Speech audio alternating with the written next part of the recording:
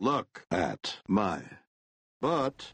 Show number 209 of Look at His Butt. LT and JK Talk Trek.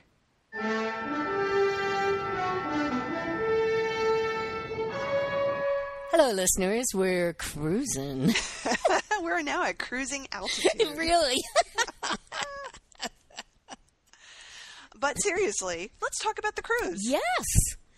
So, Big listeners, news in Trek World. Yes. We are always on the lookout for things that we can do. There's a convention coming up next year that we're going to go to because Bill's going to be there, of course. And then we find out that there's going to be an official, and apparently this is the first one, that's the official Star Trek Yeah, cruise, there have these other ones that have gone on apparently were not that official.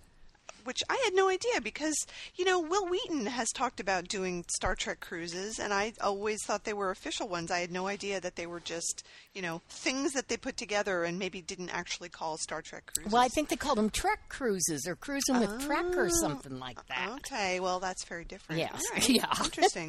Yeah, I know. It's totally different. So this is happening in January of 2017. Right. So it's quite a long way away. And there's going to be some TNG people there, Marina Sirtis, Jonathan Frakes, Denise Crosby, other folks. But, of course, the big name that we all want to know, is Bill going to be there? And the answer is yes. Bill is hosting. This is incredible to me. How does he have time to do this in his schedule? He's just like, well, I'm going to go on this cruise with 6,000 crazy people and be trapped on a boat with them? Well, does that sound like a good decision? Well, he's up for doing just about anything now. But I have a million questions about this. Me too. and concerns, and I'm going to do some research because if it's going to be a good thing, I think you and I would have a blast. Oh, yes, absolutely. If it's going to be a crappy thing, we're trapped on this damn boat. Exactly. So I will say, first of all, I've been on a cruise like this one. And Was I it thought a themed great. cruise? It was not a themed cruise. Oh, okay. It was from New York down to Orlando and then to this one goes to Nassau, and it was like Nassau. It was some little private island that's owned by the cruise company, so only cruise people get to go there. And I thought it was great. I liked the boat. There was no bad weather. Nobody got norovirus. Good. And the thing I kind of like about the cruise is that you can do stuff or you cannot do stuff. If you wanted to spend the whole week in your room drinking martinis on your little balcony, you could do that, and that was perfectly fine. It wasn't like you had to go and do stuff. So it isn't quite like some other events where you feel like you have to be part of it. Like, it's not like the Shatner weekend where we kind of had to do everything all the time, and that was a drag. You can pick and choose. So having said that, I'm very open to the idea of a cruise because it's kind of fun to do those things. I've never been on a cruise, and frankly, never ever really wanted to. It's just not on my list. But this is different. This is, and I'm. It could turn out to be totally, totally exhausting because it's basically a 6-day convention. Yes, exactly. With side trips. Yep. But my questions are things like, okay, and you brought up some of these when we were emailing, how much time do you actually spend with Bill? Does he do like a welcome speech at the beginning and then one night do a Q&A? Yeah. And that's it? Do you pay extra for autographs, photos with him? After he does if he is just doing one night, does he, at the next port of call, get off, hop on a plane, and we never see him again? Yeah, see, that's the crucial thing, because if it's like that, then there's no point. No. Because we would see just as much of him at any convention. Right. And a couple people pointed out, I first heard about this on the Shatner board, they were saying, well, it's a lot of money to put into it where, to be honest, what if he dies before then? Well, yeah, that could happen too. Or, just get sick or something bigger and better, charity thing comes along and he has to cancel. And that's one of my big questions. And I plan on contacting the cruise company and various travel insurance places to see, okay, and I'm pretty sure they're all going to say, if the cruise is still going on, we're keeping your money. Yeah, I think that's exactly right. Yeah. So to give people an idea of how much it costs, the cheapest rooms and stuff is like $1,000, which is, in cruise terms, pretty cheap, but it's still $1,000. Right. If you want to really go and do it like the rich people do, I think the most expensive cabin is $7,500, and that's like a suite where you get a bedroom and a living room and probably a piano or something in your room. And Bill will be in one of those. And yes, Bill will absolutely be in one of those with locks on the door, and will not tell people where he is, and a guard posted outside. And a Trekkie detector. Yeah, really. So it's not so expensive that normal people couldn't go to it, but it's a commitment, and it's 6 days in January. Yeah, and you have to have that time to do it. Yeah, so, it sounds like it could be absolutely wonderful, but, if you're really only interested in the one celebrity, this might not be the best way to spend $1,000. Although, I would really like to have drinks with Jonathan Frakes. Oh, I think he would be so much fun. Yeah, and John Delancey is going to be there, too, and I hear he's a very funny guy. Yes, he is. So that would be great. I wanted to mention a few of the jokes in the AV Club's write-up of this because it was really good. Okay. It says, here's a list of the people. William Shatner himself will be there. Also, in what we can only assume is a reference to that Futurama episode, the ship will also feature recreations of some iconic Star Trek sets.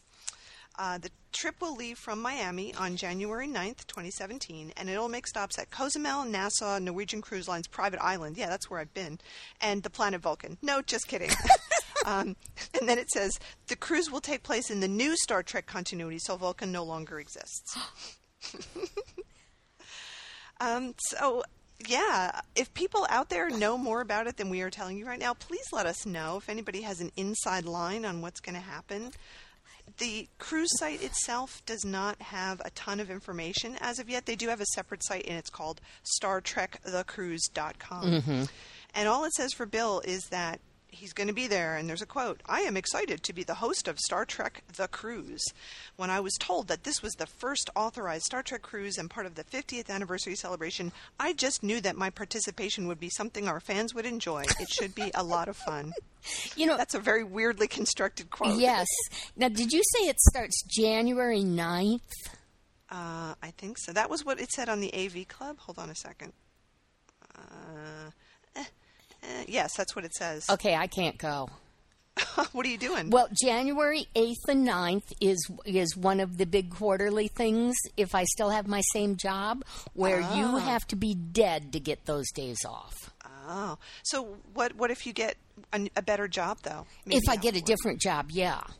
Okay. Well, let's cross our fingers that you get a better job. Okay. Or win the lottery and don't have to have a job at all. That would be good. Yes. Yeah. So that's... Okay. But, yeah, it could be a lot of fun. It could be, total waste. Although I know, you and I, we would have a good time together. We travel so well together. We always have fun adventures.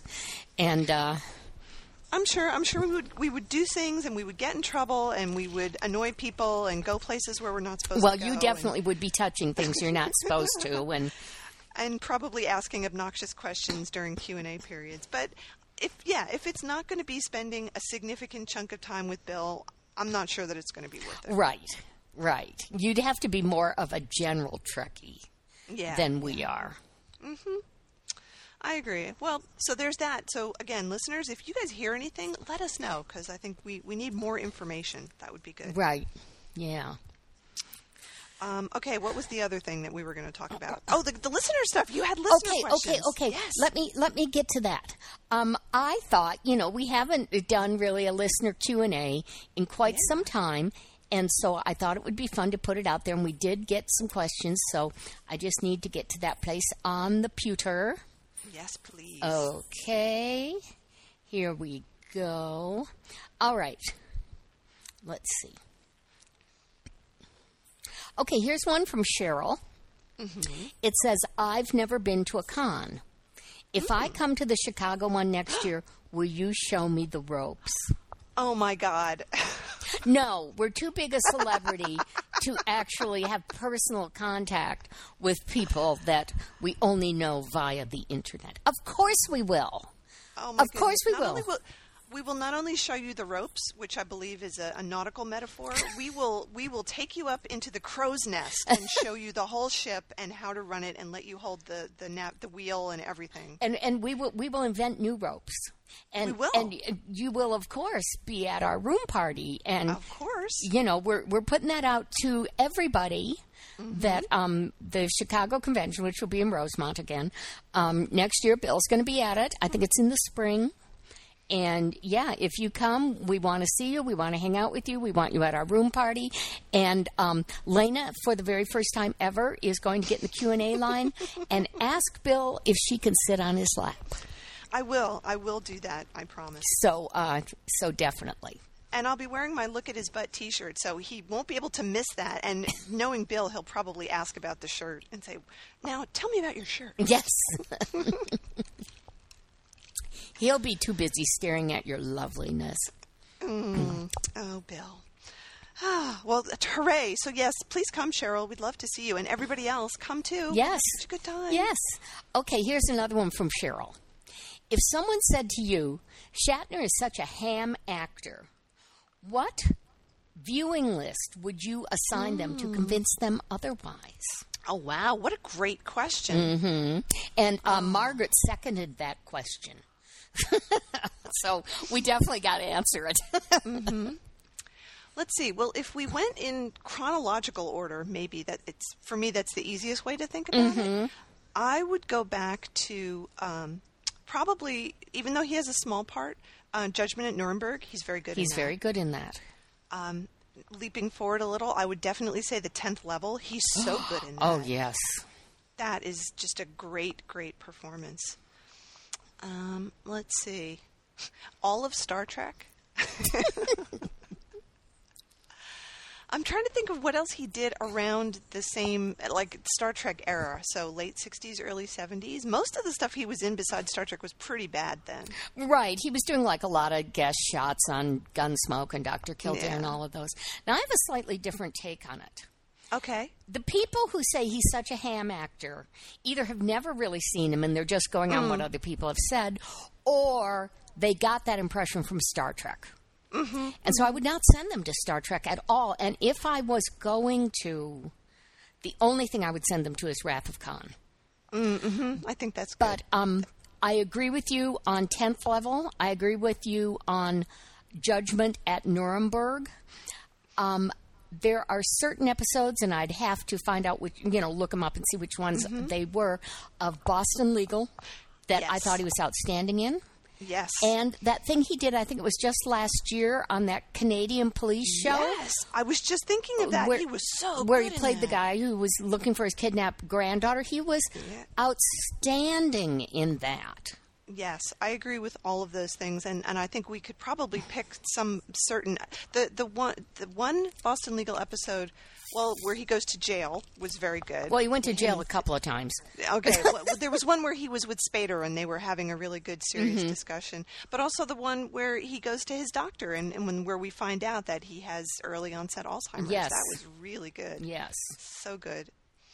Oh, gosh, there are probably other things that we've seen over the years, but those really stand out as just over and above everything that he's done. I would also point people to the Nick of Time Twilight Zone episode. Oh, yeah. He's excellent in that. Now, I'm not saying he's hammy in the other one, but the other one is a much more over-the-top situation. Yeah. There is a monster on the wing, and, I mean, it's classic and everything, but this one takes place in what could be a complete reality.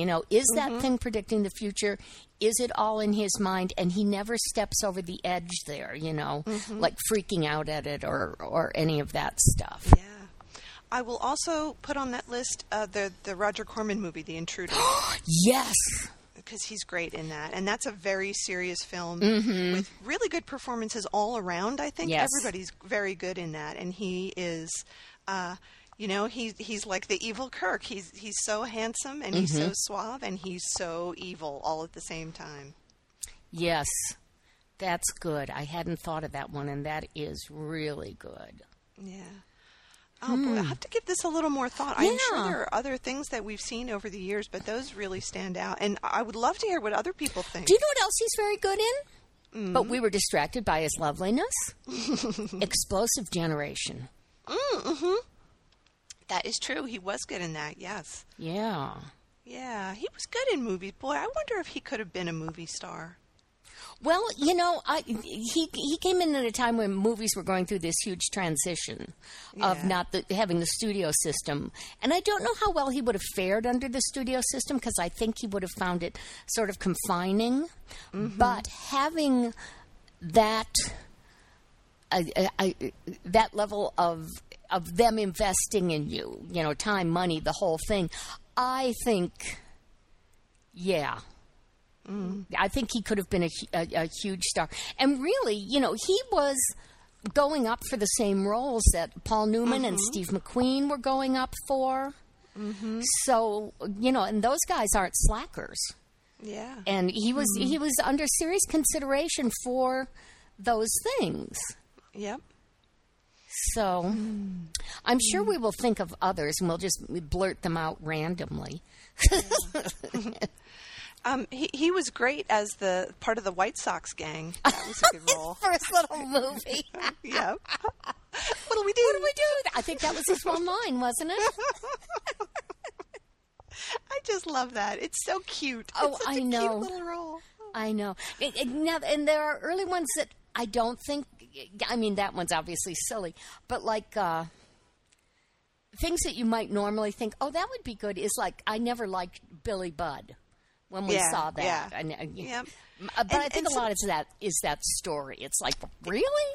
Yeah, I think some of those other things that we saw him in, those like Playhouse 90 kind of things, he was fine in them, but the roles were not that good, certainly. Right. And, it was live and it was under-rehearsed and they were trying to make sure they got everything right, so it wasn't sort of the peak acting experience. Right. I would, God, I just cannot even express how much I would have loved to have seen him on stage. Yeah, that would have been great. Yeah. It's awful that there's just nothing. Why did nobody film anything? They had videotape then. They could have videotaped things. Yeah. Well, at the, I think it's at the Equity Library in New York. They do have archival videos. And I don't know when they started making them. But once they started, it was done for every single show ever.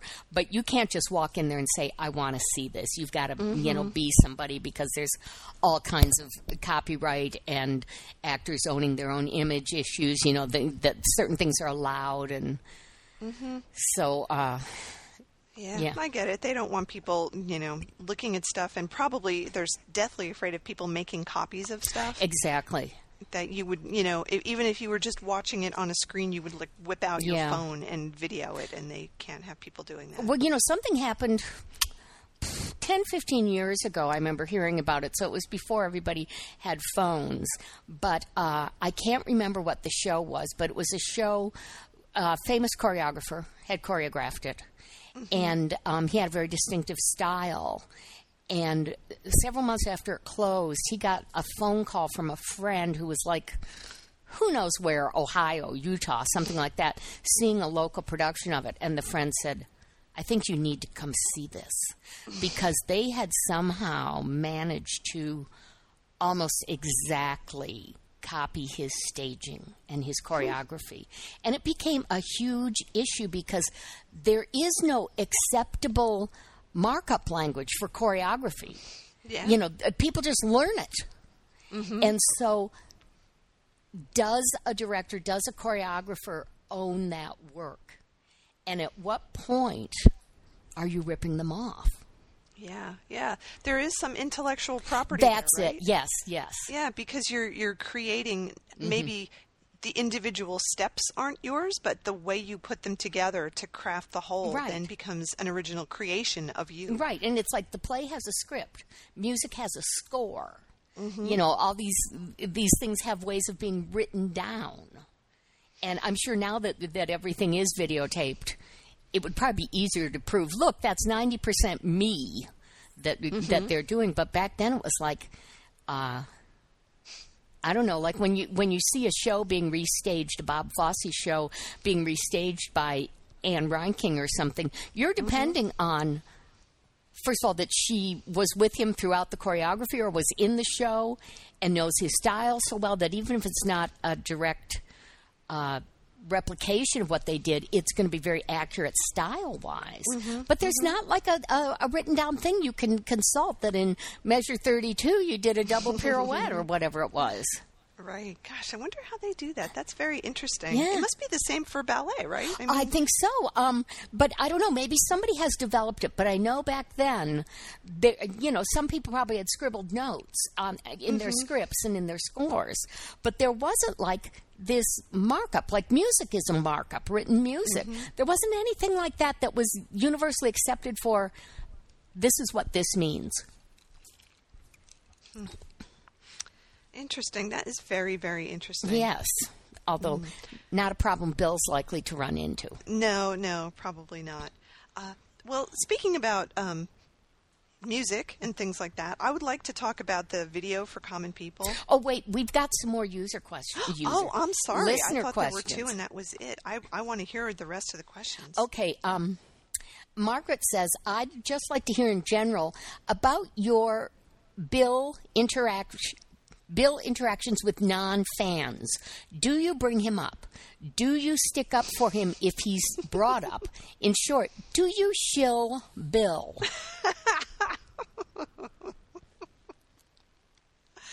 I like that. Yes. Maybe we should have little buttons made up that says I shill Bill.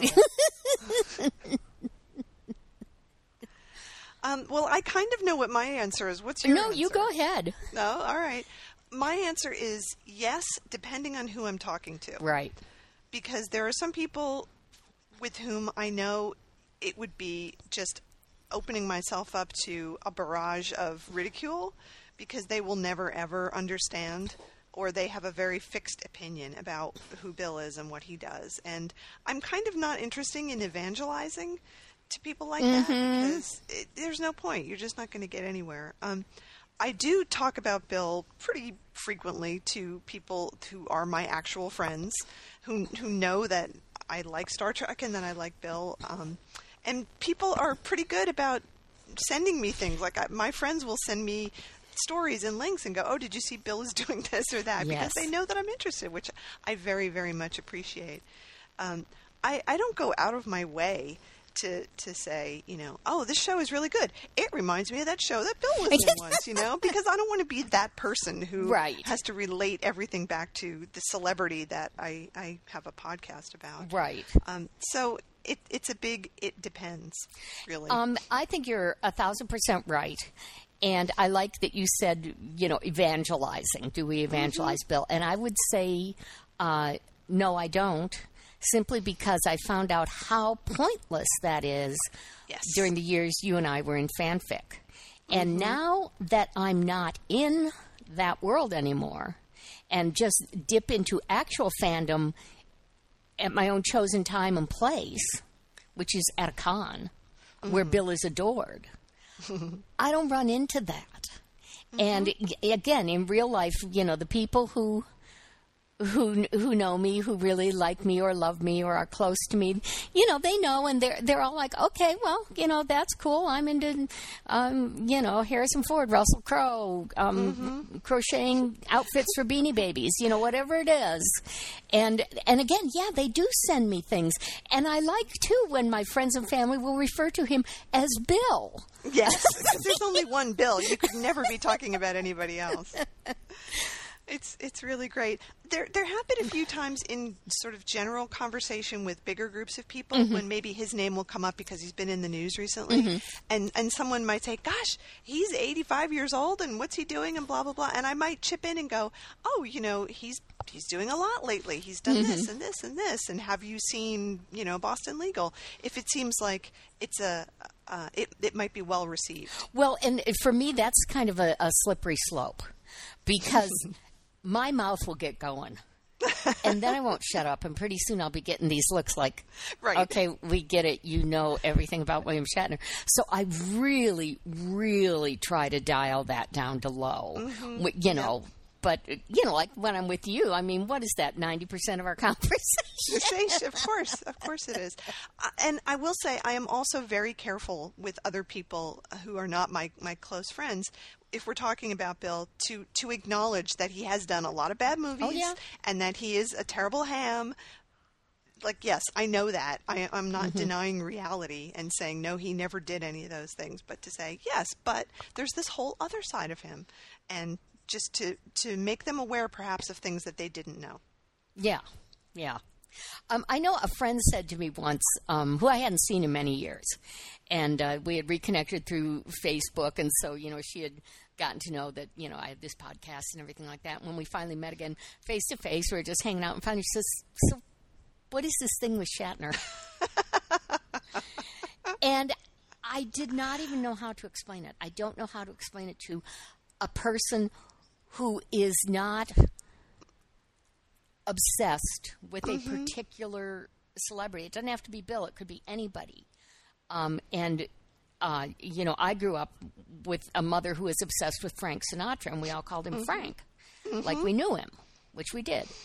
And so I could not explain it to her. I just always kind of say, I came by it honestly. I inherited that tendency, and he came along at the right time. Or, I can't. You can't explain it. Okay, I'm gonna go way out on a limb and say it's like explaining your religion. It is a little bit like that. I'm not saying he is my religion. But, when you say to somebody, why do you believe in magic Jesus? Yeah. Put it in terms I can understand. Well, they can't, because it's all based on feelings within themselves. That's right. It's not rational. Right. It is not logical. It is not logical. But it is true. And that's the beauty of it. So, yeah, I completely agree with all those things. That is the way life is, right? You don't get to pick who you're obsessed with. Right. It happens, and there you are. The heart wants. That's right. And so does the pussy. Oh, it's so true. And I'm glad that it's Bill, though. I have to say, out of any other celebrity, I'm really glad that it's Bill. Well, especially, I think we've talked about this before, like in the past 10 years or so, since Bill discovered the internet. He is so out there doing things. He just finished doing the scavenger hunt again, and he's over in Asia somewhere now doing Better Late Than Never. Is that what it's called? That's he's out there doing things. He's doing his motorcycle ride. He's pitching scripts. He is just everywhere. And it's like, if there was a celebrity to be obsessed with, he's the easiest one. He really is. Because he's just out there having a blast. And doing good at the same time. I'm always just so impressed by his charity work and all the causes that he supports, and just watching him shut down rude people on Twitter. He's like a force for good. Yes. Most of the time, I will say. He really is. And that's very heartwarming. Yes. It is for me anyway. Speaking of shutting down rude people on Twitter, did you see this thing about the fake Target customer service guy? Yes, I did. Oh, my God, that was so funny. So for those of you who don't know, I'll just briefly summarize. You probably heard Target is no longer doing gender tagging on children's toys. Yes, so there's hooray! not separate sections for girls' toys and boys' toys. And a bunch of people are totally upset with this, and we're, tweeting about it. And some guy who just found them ridiculous and funny decided he was going to pretend to be Target customer service and just respond to them in the rudest way possible. And it's very funny. So anyway, one last question. Yes. This is a question for me, and I'm really, I don't know how to answer it. Maybe you can help me. It's from Margaret. She says, JK, would a fic about James T. Kirk, cabaret singer, not be the greatest fan work ever? Can you picture it? If so, can you write it immediately? Oh, wow. Wow. I am really afraid of those two worlds colliding. And I have to tell you, when I first started out in fanfic and wrote my first story about Brant, which I didn't know was going to turn into a series, that she was going to be my own personal wonderful Mary Sue. But because I sing, I deliberately made her a terrible singer. Because I knew if I didn't, I would have her bursting into song like every other paragraph. So, also, I cannot see James T. Kirk doing that. Can you? Not really. He's not an entertainer kind of guy. No, he's, one of the things I like about Kirk is he is very focused on his mission, his ship, and all those things. So that would be a real stretch. It would, it would be one of these really bad fics where, in order to steal the Klingon weapon or get crucial information, he has to masquerade as the MC in Cabaret or something ridiculous, right. And it would be slashy and everything, and yeah. So I am sorry to disappoint Margaret, but that will not be forthcoming. I don't see that happening. I will say though that our friend Big Miss Sunbeam, who's a wonderful writer, had at one point written this amazing fic that was about most of the TNG characters performing in a cabaret. Oh, really? And, oh my God, it was the weirdest thing I ever read. It was very much stream of consciousness and with a lot of other stuff thrown in it. It was sort of like if Hunter S. Thompson was writing Star Trek fanfic. While stoned. While stoned, yes. There was a lot of drug imagery in it, and it was really funny and really good. But I don't know that you could do it with the TOS cast. It worked a lot better for the TNG cast. Well, you could try to find. You could do it with Uhura. Yeah, well, yeah, because she that's sings part of anyway, her character. Yeah. But wow. Yeah. Something I've been meaning to bring up for us to talk about, and since it just occurred to me, and we were talking about a weird, stupid slash fic where he has to pretend to be a cabaret singer. Neither one of us participates in fanfic anymore.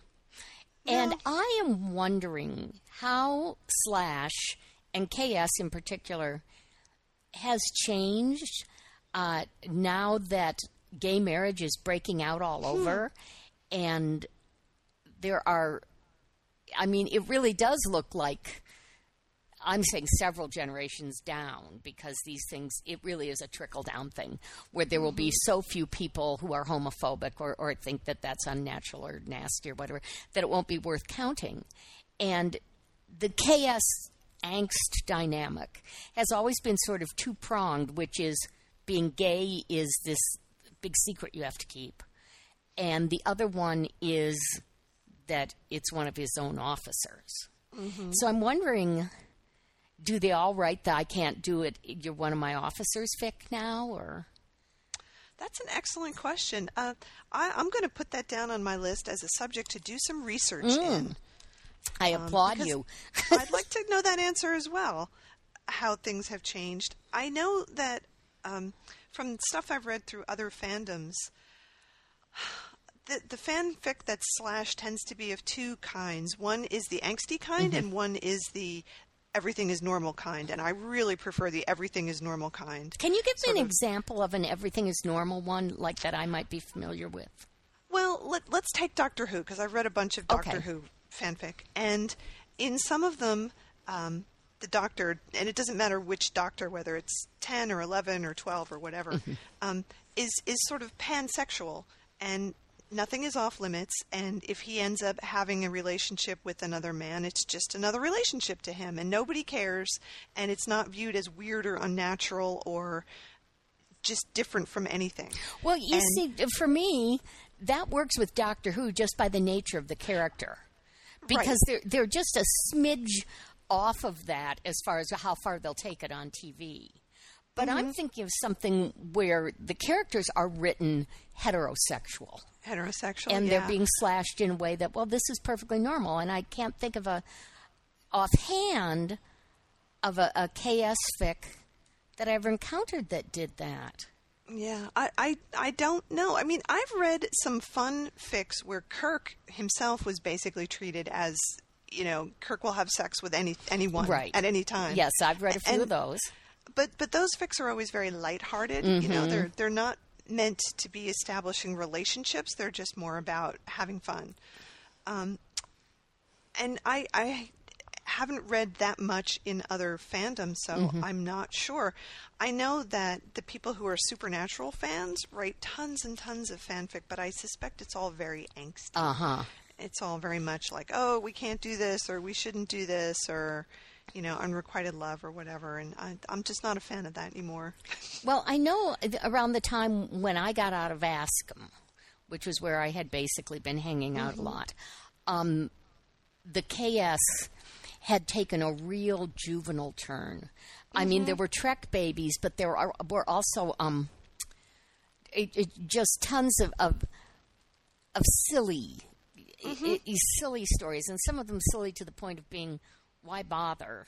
And what were those things called? Drabbles. I mean, it was Drabbles were like tribbles. They were everywhere. We were tripping on them, and some of them were fun. And I wrote a few, but it seemed like the effort to write a serious story, not necessarily an angsty story, but a serious story, and to put some time into it. In some cases, weeks or months or longer, to get it right. It kind of seemed like that had fallen by the wayside.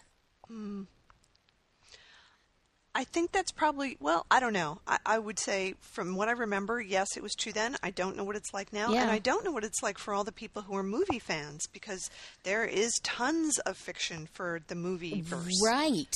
Tons and tons and tons of it. And I've never read any of that because I just I would never want to read it. The movies themselves, I was thinking about it today, that it just angers me that Spock is the hero.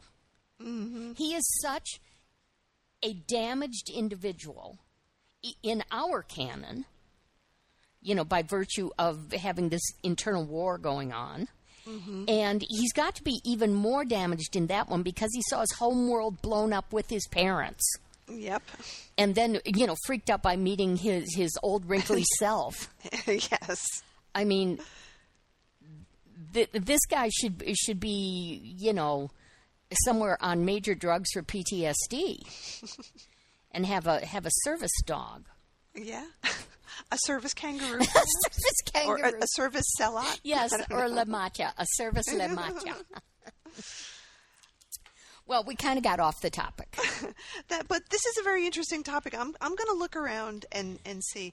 I know from some other fandom places that I hang out that there are still people who love writing incredibly long fics. So there are lots and lots of people out there writing, multiple thousands of word, tens of thousands of word fics for all kinds of fandoms. So that kind of writing effort is still there. I'm just not sure where it's being applied.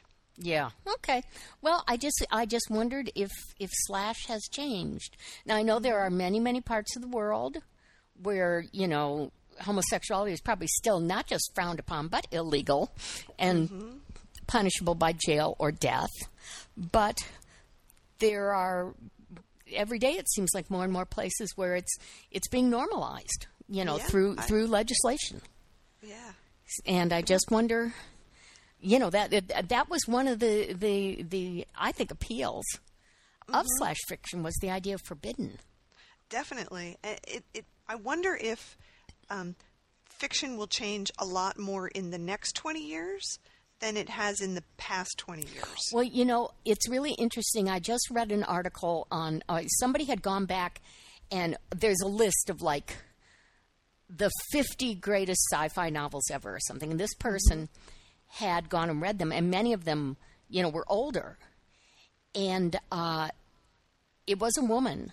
And she said some of them she had read when she was a teenager and loved them, and rereading them, she was appalled at how homophobic they were. Yeah. And how anti-female. Yes. And she came up with her own Bechdel test for fiction, which is, are there at least 2 female characters? I forget what the second question was, but the third question was, do they have a skill or an ability that is crucial to the story? Not just being there to be rescued or that type of thing. I think it was 2 main characters, and they have names, and they have a useful skill. But, yeah. Many books would not pass that very low bar, just as many movies don't pass the Bechdel test. Well, and I just saw that somebody, one of the cable networks, is going to do a TV movie or a series or whatever of, I believe it was Frederick Pohl's Gateway. Mm-hmm. And I remember reading that book, and unless I'm mixing it up with some other book, a lot of it hinges, and it takes place in the future, on this guy absolutely unable to acknowledge, because of what the repercussions would be, that he's gay. And I'm wondering, how are they going to handle that? Oh, that could be very interesting. That would be good. Yeah. Well, let's take a break. Yes, let's do it, and then we're going to talk about common people. Okay. As opposed to fictional, wonderful people. Yeah. Space, the final frontier. These are the voyages of the Starship Enterprise. Its 5-year mission, to explore strange new worlds, to seek out new life and new civilizations, to boldly go where no man has gone before.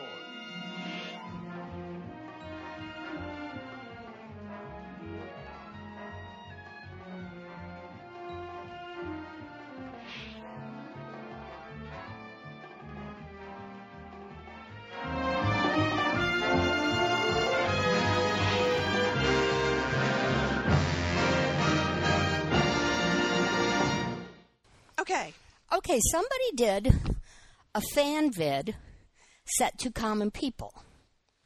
It's so good. It is really good, but I have to confess that I came across that link over a week ago. I watched it, I put it on the list, and now I've totally forgotten what goes on in it, but I know I liked it a lot. So maybe you have a fresher comment. Well, yes, I did just watch it, and it's great. So they took scenes from original series episodes and edited them all together to go with the song. And in some cases, there are lyrics in the song that are exactly what Kirk or someone else is saying in a scene, which is hilarious. And it works really well. They did a good job of matching some of what's happening. Like when the lyrics talk about going dancing, they'll show a scene of people dancing. Mm-hmm. So I thought it was a really good matchup, and the focus is really on Kirk. And there's some good shots at the end of just him sort of smiling, which I liked a lot. And it's fun. It goes along really fast, and the editing is amazing. They did a wonderful job. I remember thinking that, and that during the drum bits, the fast cuts were really well done. Really, really good. And, you know, listening to it again, I was like, oh, this is such a good song. I had forgotten how good it was because I haven't listened to it in a couple of months. And it's so good. It's such a good version of that song. It is. Bill's amazing. It is. He's wonderful. So we'll put up the link. You definitely want to go take a look at that. Yes, it is worth it. Speaking of videos, let's talk about Sarai's yes! review of Wrath of Khan, because it's so good. Yes, Sarai has done her recap of Wrath of Khan. This is the first movie she's done. So the recap is like 11 minutes long. She's got a lot to say. A lot goes on in the movie. It is so wonderful and so her. Mm-hmm. I had to actually take notes. I took a few notes myself, so you go first. Oh, okay. Well, she doesn't like the new ship. No, does not like it. Because the other ship looked real. And I think that's funny, because the other ship is one that was cheap and made of cardboard. But that's right. So she has very good taste. She says Captain Kirk is sad because he's getting old. Mm-hmm. And she thinks that's really sad because he can't do the fist hi-ya or the chop or the kick or any of those things. And she thinks that's sad. She says he can't do any of those moves anymore. I like that she calls them moves. It's so good. Well, you know, I'm trying to think. There is that fight in Undiscovered Country with the big giant alien, but he doesn't get a fist hi-ya. In fact, I don't think he does a fist hi-ya in the movies. No, I don't think he does. And he doesn't do the flying kick either. Yeah. What a loss. What a loss. When she's quoting Chekhov, I can't remember what the word is she said. She says it exactly like him. It's over-enunciated. It is. Her imitation of different people in the movie talking is so good. when she does Khan, she sounds like Khan. She gets the I inflection know. exactly right. And when she does Kirk, when she does anybody, it's like, how can she be so good at doing that? She's just a little kid. I know. She sounds just like him. And so when Khan comes on the viewer, she said, and then Khan is on the TV. Yes. And Kirk tricks him. Yes. And she says she likes Kirk being really tricky because he's really, really good at that. I love that. She's so right. He is tricky. But this I actually think is the best. When he yells, Khan, and she does a great Khan, it's so loud you can hear it outside the planet. Yes, that was brilliant. She's right. She's totally right about She's that. absolutely right. And then she says when Spock died, she cried.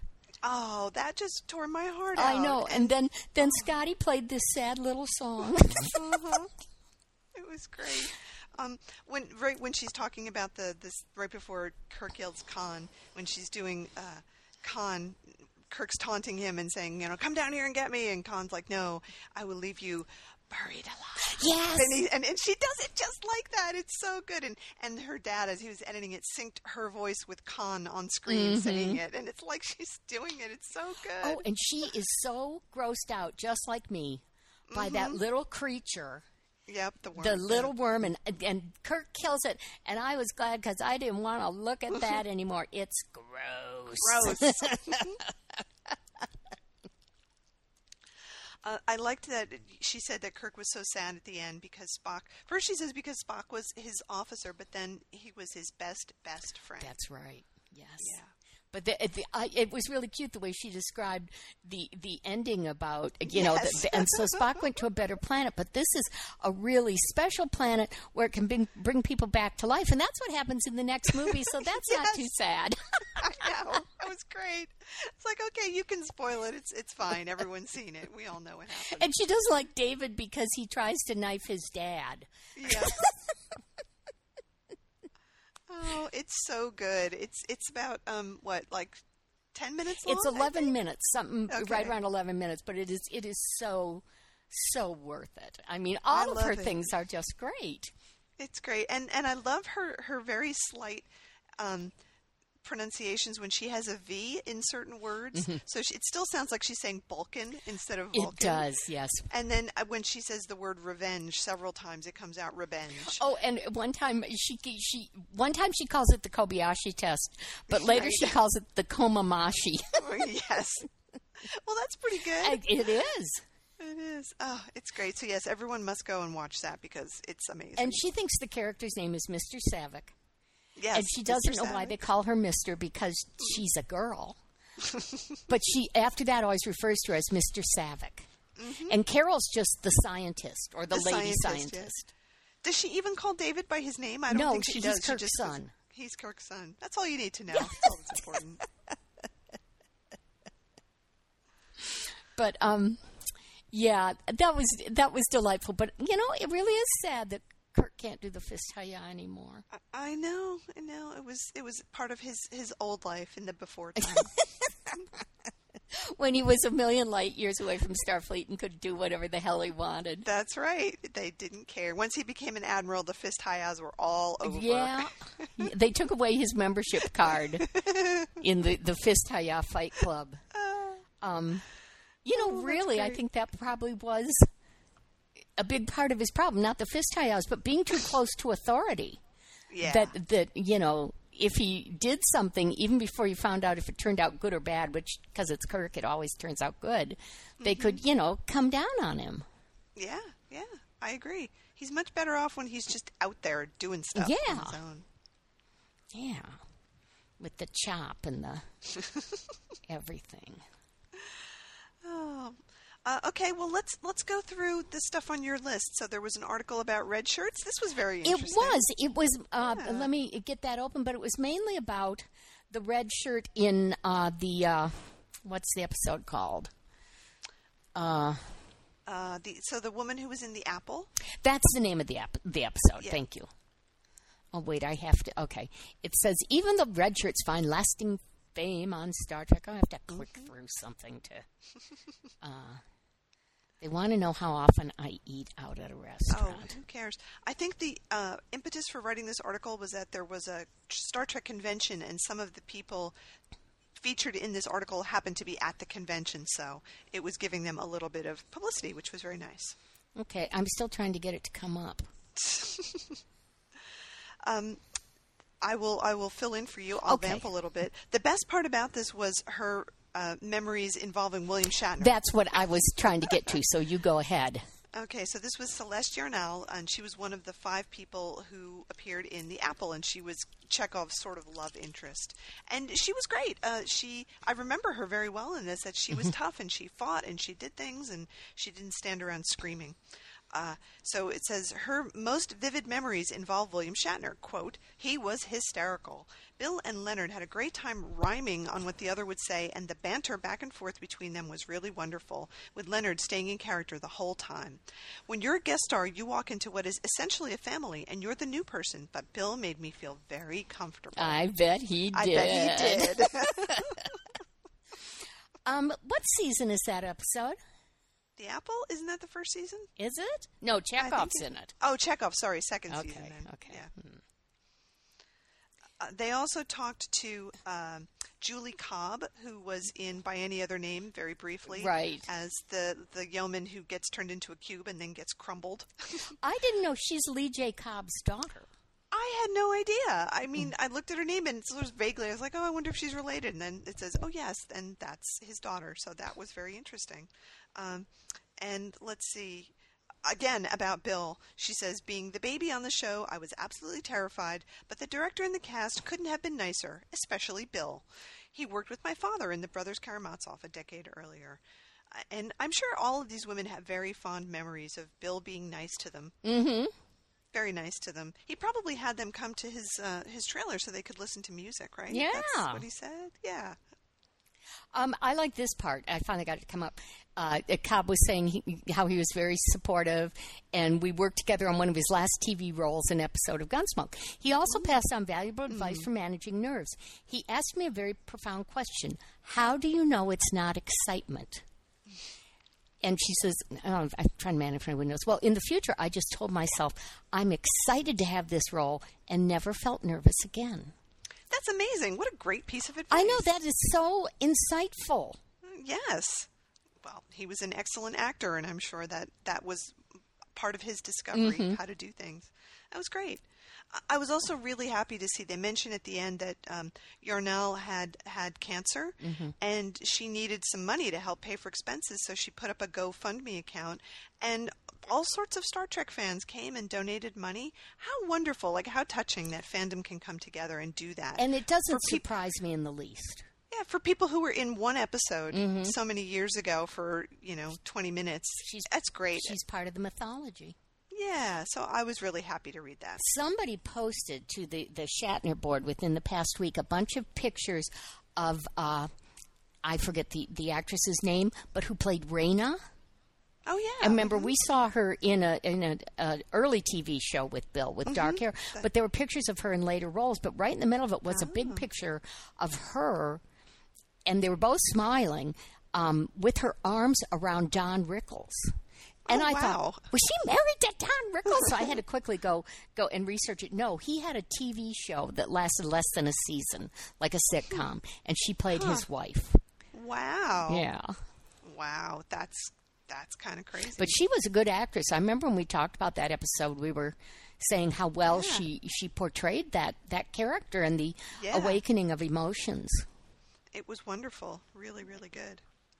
Yes, it was. Good. Well, that was a cool article. The next one is the Star Trek philosophy. Yes. This was very funny. Yeah, I think it's funny even if you don't know the bones of every one of these philosophers, which I don't. But it starts. It's a cartoon. It's a comic strip. Captain's log. Stardate. Blah blah blah. This is David Hume, and then he's interrupted by his science officer, which is Bertrand Russell, and they all start arguing, and then various other people come in. Khan is Kant or wait. Kant. Yeah. I mean, it's really clever. It's very, very funny, and I really like that they're very meta-aware of what's going on. Yes. And use actual quotes from some of the philosophers, like David Hume saying, "You can't get an ought from an is, Russell." And then Vulcan Bertrand Russell says, "Reason tells us," and he replies, "Reason is a slave to the passions, Russell. How many times have I told you?" It's great.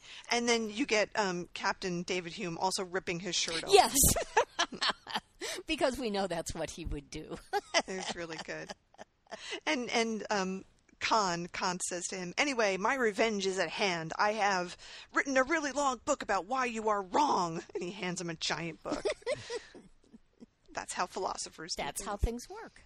That's great. So that was very funny. I want to skip ahead to the article about artificial intelligence. Oh, yeah, that was good. This was a very long article. And I found it so interesting, not just because of the Star Trek thing, but they were interviewing, who were they interviewing? Stuart Russell. And he is an AI scientist, I guess. And they said, what do you think is a good example of AI? And he said, the computer on Star Trek. Because you can ask it a question, and it understands it and can give you the answer. Not a list of possible answers like Google search does. And he's saying, that's good AI. And if you read this whole article, I probably, like most people, had this idea of AI automatically means sentient, conscious machines. And that, therefore they're making judgment calls and all this sort of stuff, and eventually we'll reach the singularity and they'll wipe us all out and it'll just be a machine world. But this gives, I thought, a very good explanation of why that isn't what AI is working towards. It's not what they're trying to do. They are trying to do things like the Star Trek computer. And I just found that really interesting.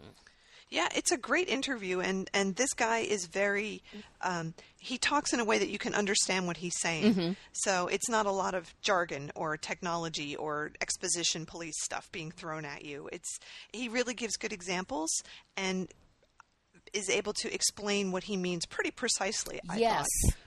So it was great. And some of this stuff I never even heard of. Like, he talks about, the question was, what's the most impressive real-world use of AI technology? And he says there's a thing called DeepMind's DQN system. It wakes up, sees the screen of a video game, and works out how to play the video game to a superhuman level. It can do that for about 30 different Atari titles. And that was like, that's really interesting. Yeah. Like, they just give it video games to play, and it learns how to do it, and then it masters them very quickly. That's awesome. I like that. Yeah. And he just... And the interviewer at one point says, I suppose the singularity is not even an issue right now.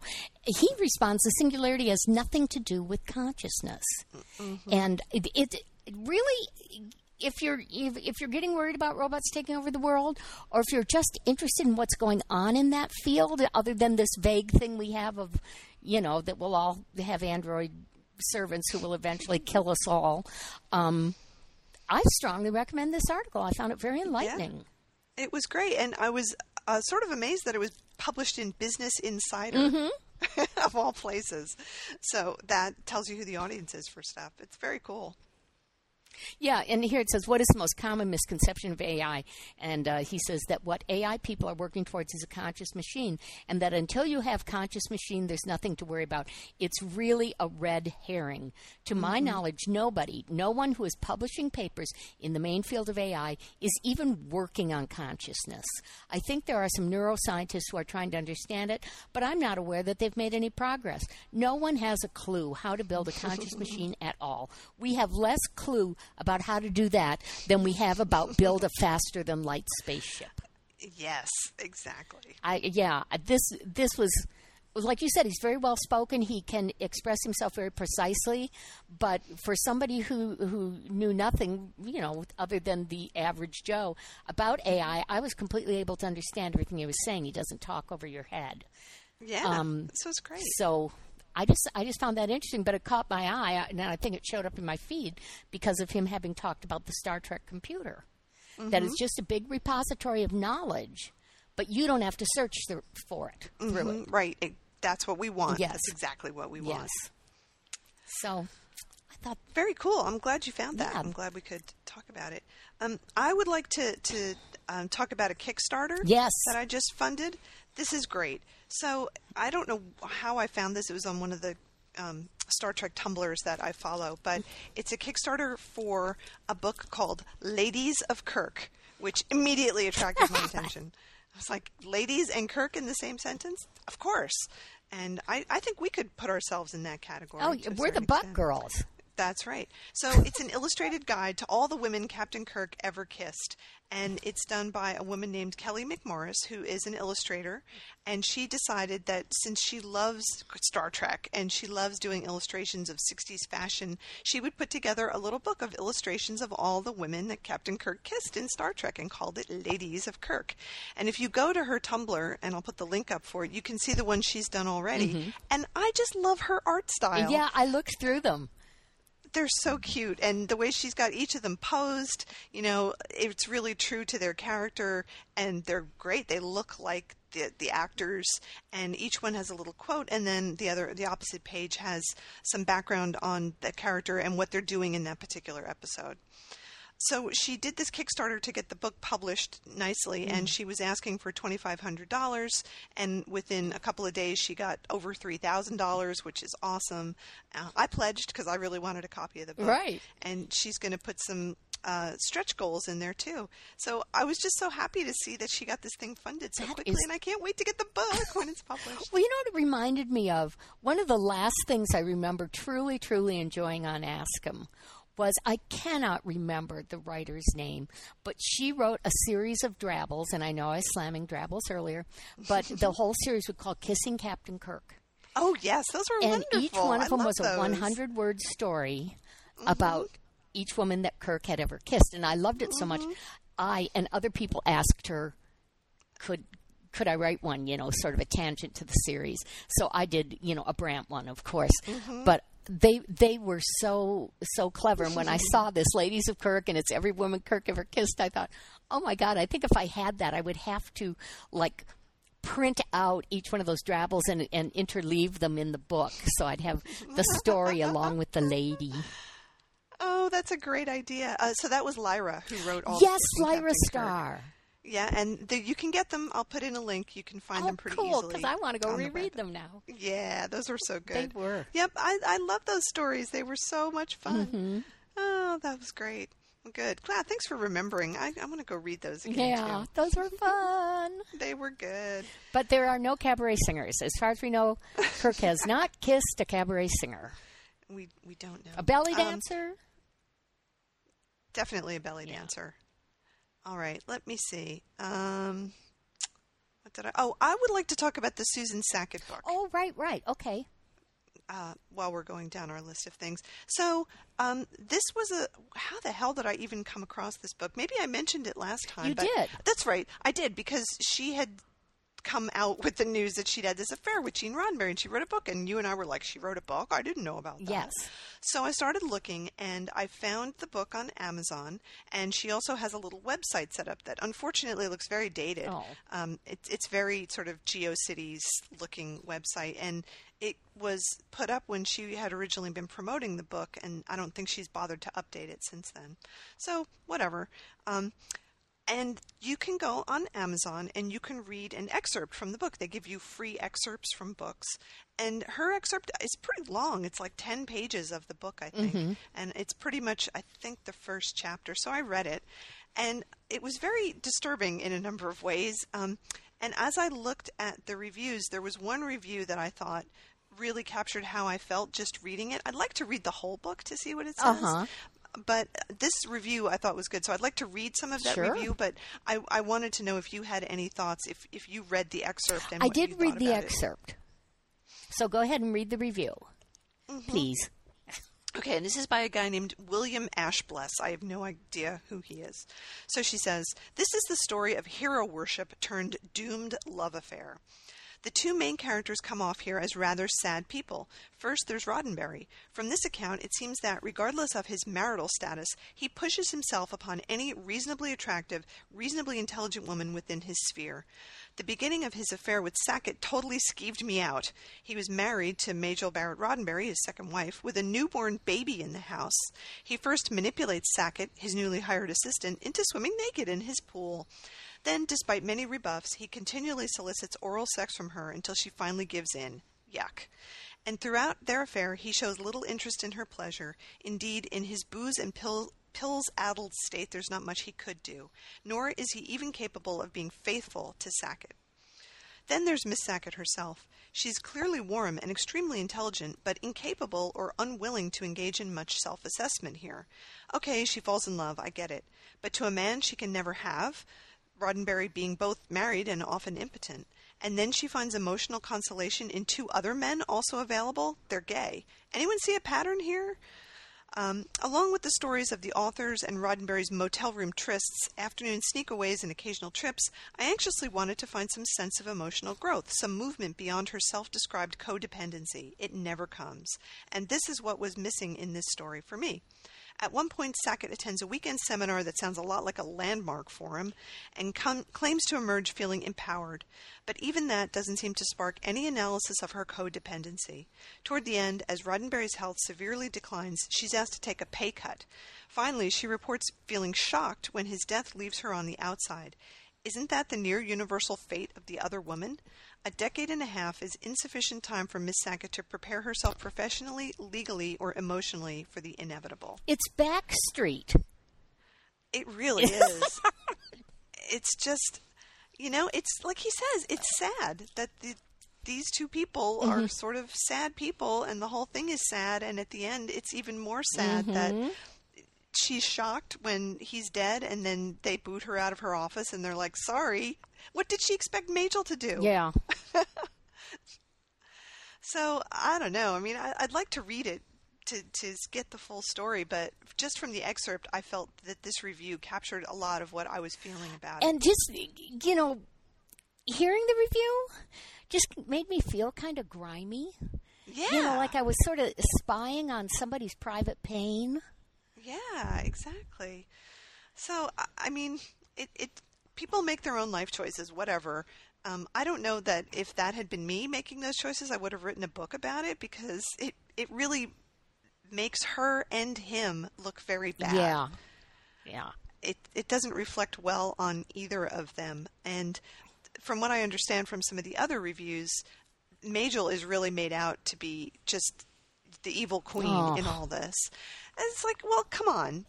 Of course, you would think of it that way because you were his mistress. Right. And he told you all the bad things that ever happened with Majel. Of course. And he never told you any of the good stuff. And how did Majel feel knowing, I'm sure she knew that they were sleeping together, and she had to be nice to her whenever she came in the house. Yes. What do you expect? What was she supposed to do? Be nice to you? Here, have a sandwich. Yeah. That just kills me. And poor Majel, right? She married him because she was having an affair with him when he was married to his first wife. Mm-hmm. And then she got married to him, and then he proceeded to have affairs with lots of other women. And she chose to stay married to him because I guess they had a child, and maybe she really loved him and hoped that things would change, and they never did. But how sad is that? Oh, I know. Yeah, the whole thing is, like I said, it's Backstreet, and there's no winners. No. So, I don't know. Like you said, it made me feel kind of grimy, too, knowing about it. What I'd like to know more about, I really don't want to know much more about their relationship, but the review mentions that there's some good behind-the-scenes Trek stuff about what happened. Well, some of the stuff that Bill touched on in Chaos on the Bridge, with how things happened on the set of TNG with DC Fontana and David Gerrold. Like, that I'm really interested in reading about, and I think that part would be very interesting. Yeah. Oh, speaking of behind-the-scenes stuff, if I can change the topic. Are we Please. through with that? Okay. I think we're done with that. One of the people who posts now fairly regularly on the Shatner Facebook is somebody who is the Star Trek V Appreciation Society, and thinks it's a movie that is not given the right credit and everything, but has dug up interviews and behind the scenes pictures and everything. But something he posted recently I found really interesting. What's the name of the guy who directed Wrath of Khan? I always blank on his name. Nicholas Meyer. Nicholas Meyer. And he produced Star Trek 4. Mm-hmm. Okay, when Bill came to direct Star Trek 5, he wanted Nick Meyer to be his producer because he thought Nick had done a great job. And Meyer did not want to do it, and it had nothing to do with Bill. And Meyer said, he's quoted in this, as saying he had gone through such hell with Nimoy, being so controlling. Oh, really? Yes, and he said, so there I am as a producer up against both the director and the star. And so I had, no power at all. And Bill was really going, but I want you, I need your help, I need your insight. And so the two of them sat down and had this really honest discussion about, what Meyer had felt and why he didn't want to do it. And I guess, Bill talked him into it. And he said Bill was wonderful through the whole thing. Wow. And a couple people commented, you're always hearing that Leonard was the saint, nothing against Leonard, and Bill was the bastard. But in this case, it was very different. I guess Leonard maybe went a little mad with power or something. Yeah. Very, very interesting. Isn't it? Wow. I had never heard that before. I never had either. And we know everything. Yes, we do. Oh, that's very funny. I'm okay. That's really cool. I like knowing that. Yes. It makes me feel like I know something else. I've just decided that I'm going to sign up for this class that Bill was talking about. Oh, good. I was hoping one of us would, and my schedule has gotten so jam packed that I don't know that I can take on one more thing. But well, it's a completely online class, and also it's free. Yes, which is always the a two plus. most important things. That's right. And Bill was promoting it. So it's a class on Star Trek and its effects on the real world. And it's being held online by, where is it? I guess it's just under this guy's name. His name is Stephen Rotolo. And he's doing it online, and you can sign up for it. And it's all watching his lectures, I guess. And I don't know what kind of coursework there is for a free class. But it looks really good. So here's what it says. Syracuse professor, it's Anthony Rotolo, is offering a free online class open to the public about Star Trek and its effect on the real world. We will focus on media history and the real-world implications of technologies Star Trek started or inspired. We use computer software as weapons. Folks can go out and buy a drone. It's a new frontier. I think Star Trek still has a lot to say. It's as relevant as it ever was. Students will also learn about the history and evolution of the franchise, science, facts, and fiction, the tradition of using sci-fi storytelling to explore such issues as race, gender, and politics. Shatner learned about the course courtesy of a Twitter fan, and he told the fan, "Watch this." I love that. He then tweeted out a message to his many Twitter fans.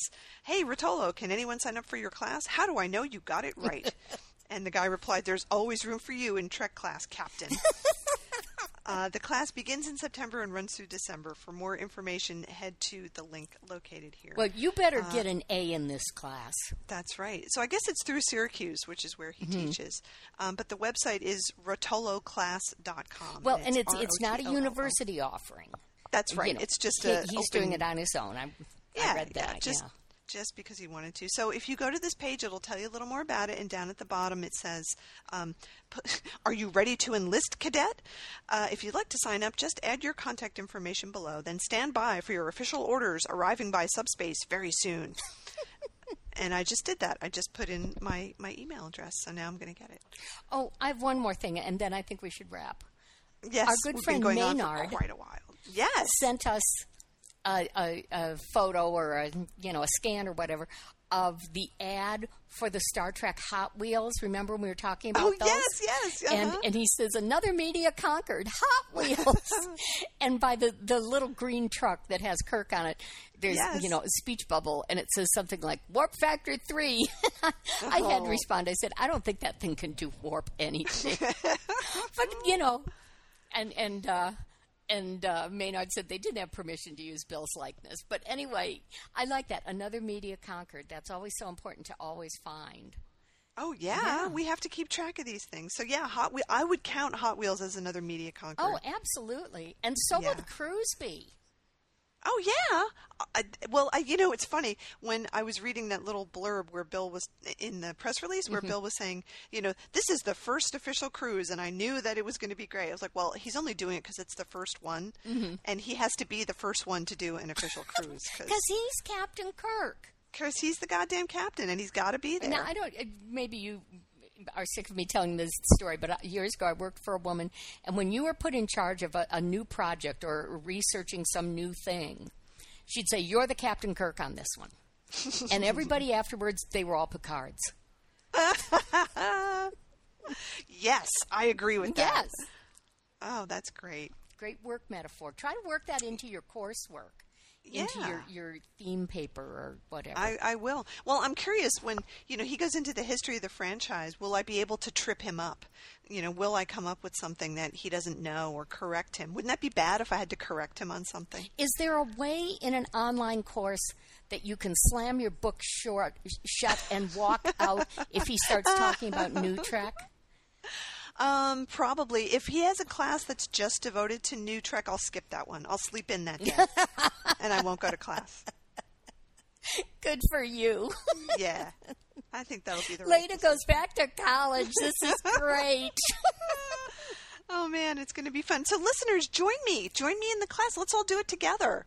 You guys, how much time could it be? It's probably an hour a week. You sit there and you watch a video, and there probably aren't going to be papers to write or tests to take. That's true. Well, there were last I heard, over 500 people registered for this, and it's free. So, if it's one of those things you can watch a video whenever you have the time, I'll sign up for it too. But if it's you got to do it at 7 o'clock on Monday, it's no, I can't do that. No, I'm sure it'll just be that. And then with other online courses that I've read about, sometimes there are times when you can sign up to do a chat. So the professor will make him or herself available, and then you can all, 20 people can come to a chat room and you can ask questions. Oh, how fun. Yeah, we should all do this together. Yeah, yes, I think so we put that in the show notes, and let's all get signed up. I will. And I'll put it have everywhere. a good time. We'll sit in the back of the room and we'll giggle and whisper and pass notes. That's what we'll do. That's what we have to do. Excellent. Okay, we have a plan now. Starting in September, everybody be on the alert. We need to do it. Yes. Back to school. Let's go Back to Target. To oh, that's great. And get our Hot Wheels. When our new Star Trek pencil cases. Do you know, did I ever show you that I have Star Trek pencils? Did I show you those? Yes. From way back when. I must have gotten them when I was 12, and I still have them. That's so amazing. They're blue, and they say Star Trek lives on them. They're great. And it does live. You've had the pencils now since, 1970 or something? 70-something, yeah, for sure. Wouldn't it be funny? Oh man, if we did meet Bill, I could hand him one of those pencils and say, "Could you give me your autograph in pencil?" No, Look, ask him to bite the pencil so you'll have his teeth marks. That would be funny. Oh, that would be great. Well, the first thing is you have to sit on his lap. Yes. That's the first most important thing. But Chicago Con, Cheryl, anybody else, we absolutely want to hang out with you. Yes. It will be the best time. It will be great. And with us, stuff is always happening to us. I know. So even if, whatever, even if we plan a normal day, it won't be a normal day. Stuff will happen. I have told so many people the story about the yapping dog on the elevator at Shatner Weekend. That made us laugh so hard because it was a terrible transporter accident. Oh, it was bad. So many things happen. Yep. And things will continue to happen. So, come with us and be part of the experience. That's right. Experience a Butt Girl weekend. That's right. It'll be great. Okay, I think we need to wrap. I think we better do it because people are going to get crazy by this time. Yes. So we'll be back with another show sometime soon. Check out all the stuff. Go ahead and put your email addresses in for the class so that we can all do it together. Yes, we definitely will. And we can, share answers and cheat together. That's right. We'll do the Komamashi Baru. That's right. That sounds like a dance. It's great. So until next time, as always, thank you so much for listening. And this time I'm going to say live long and register for the class. That's your Okay, that's your I like sign that. Okay, bye. Bye.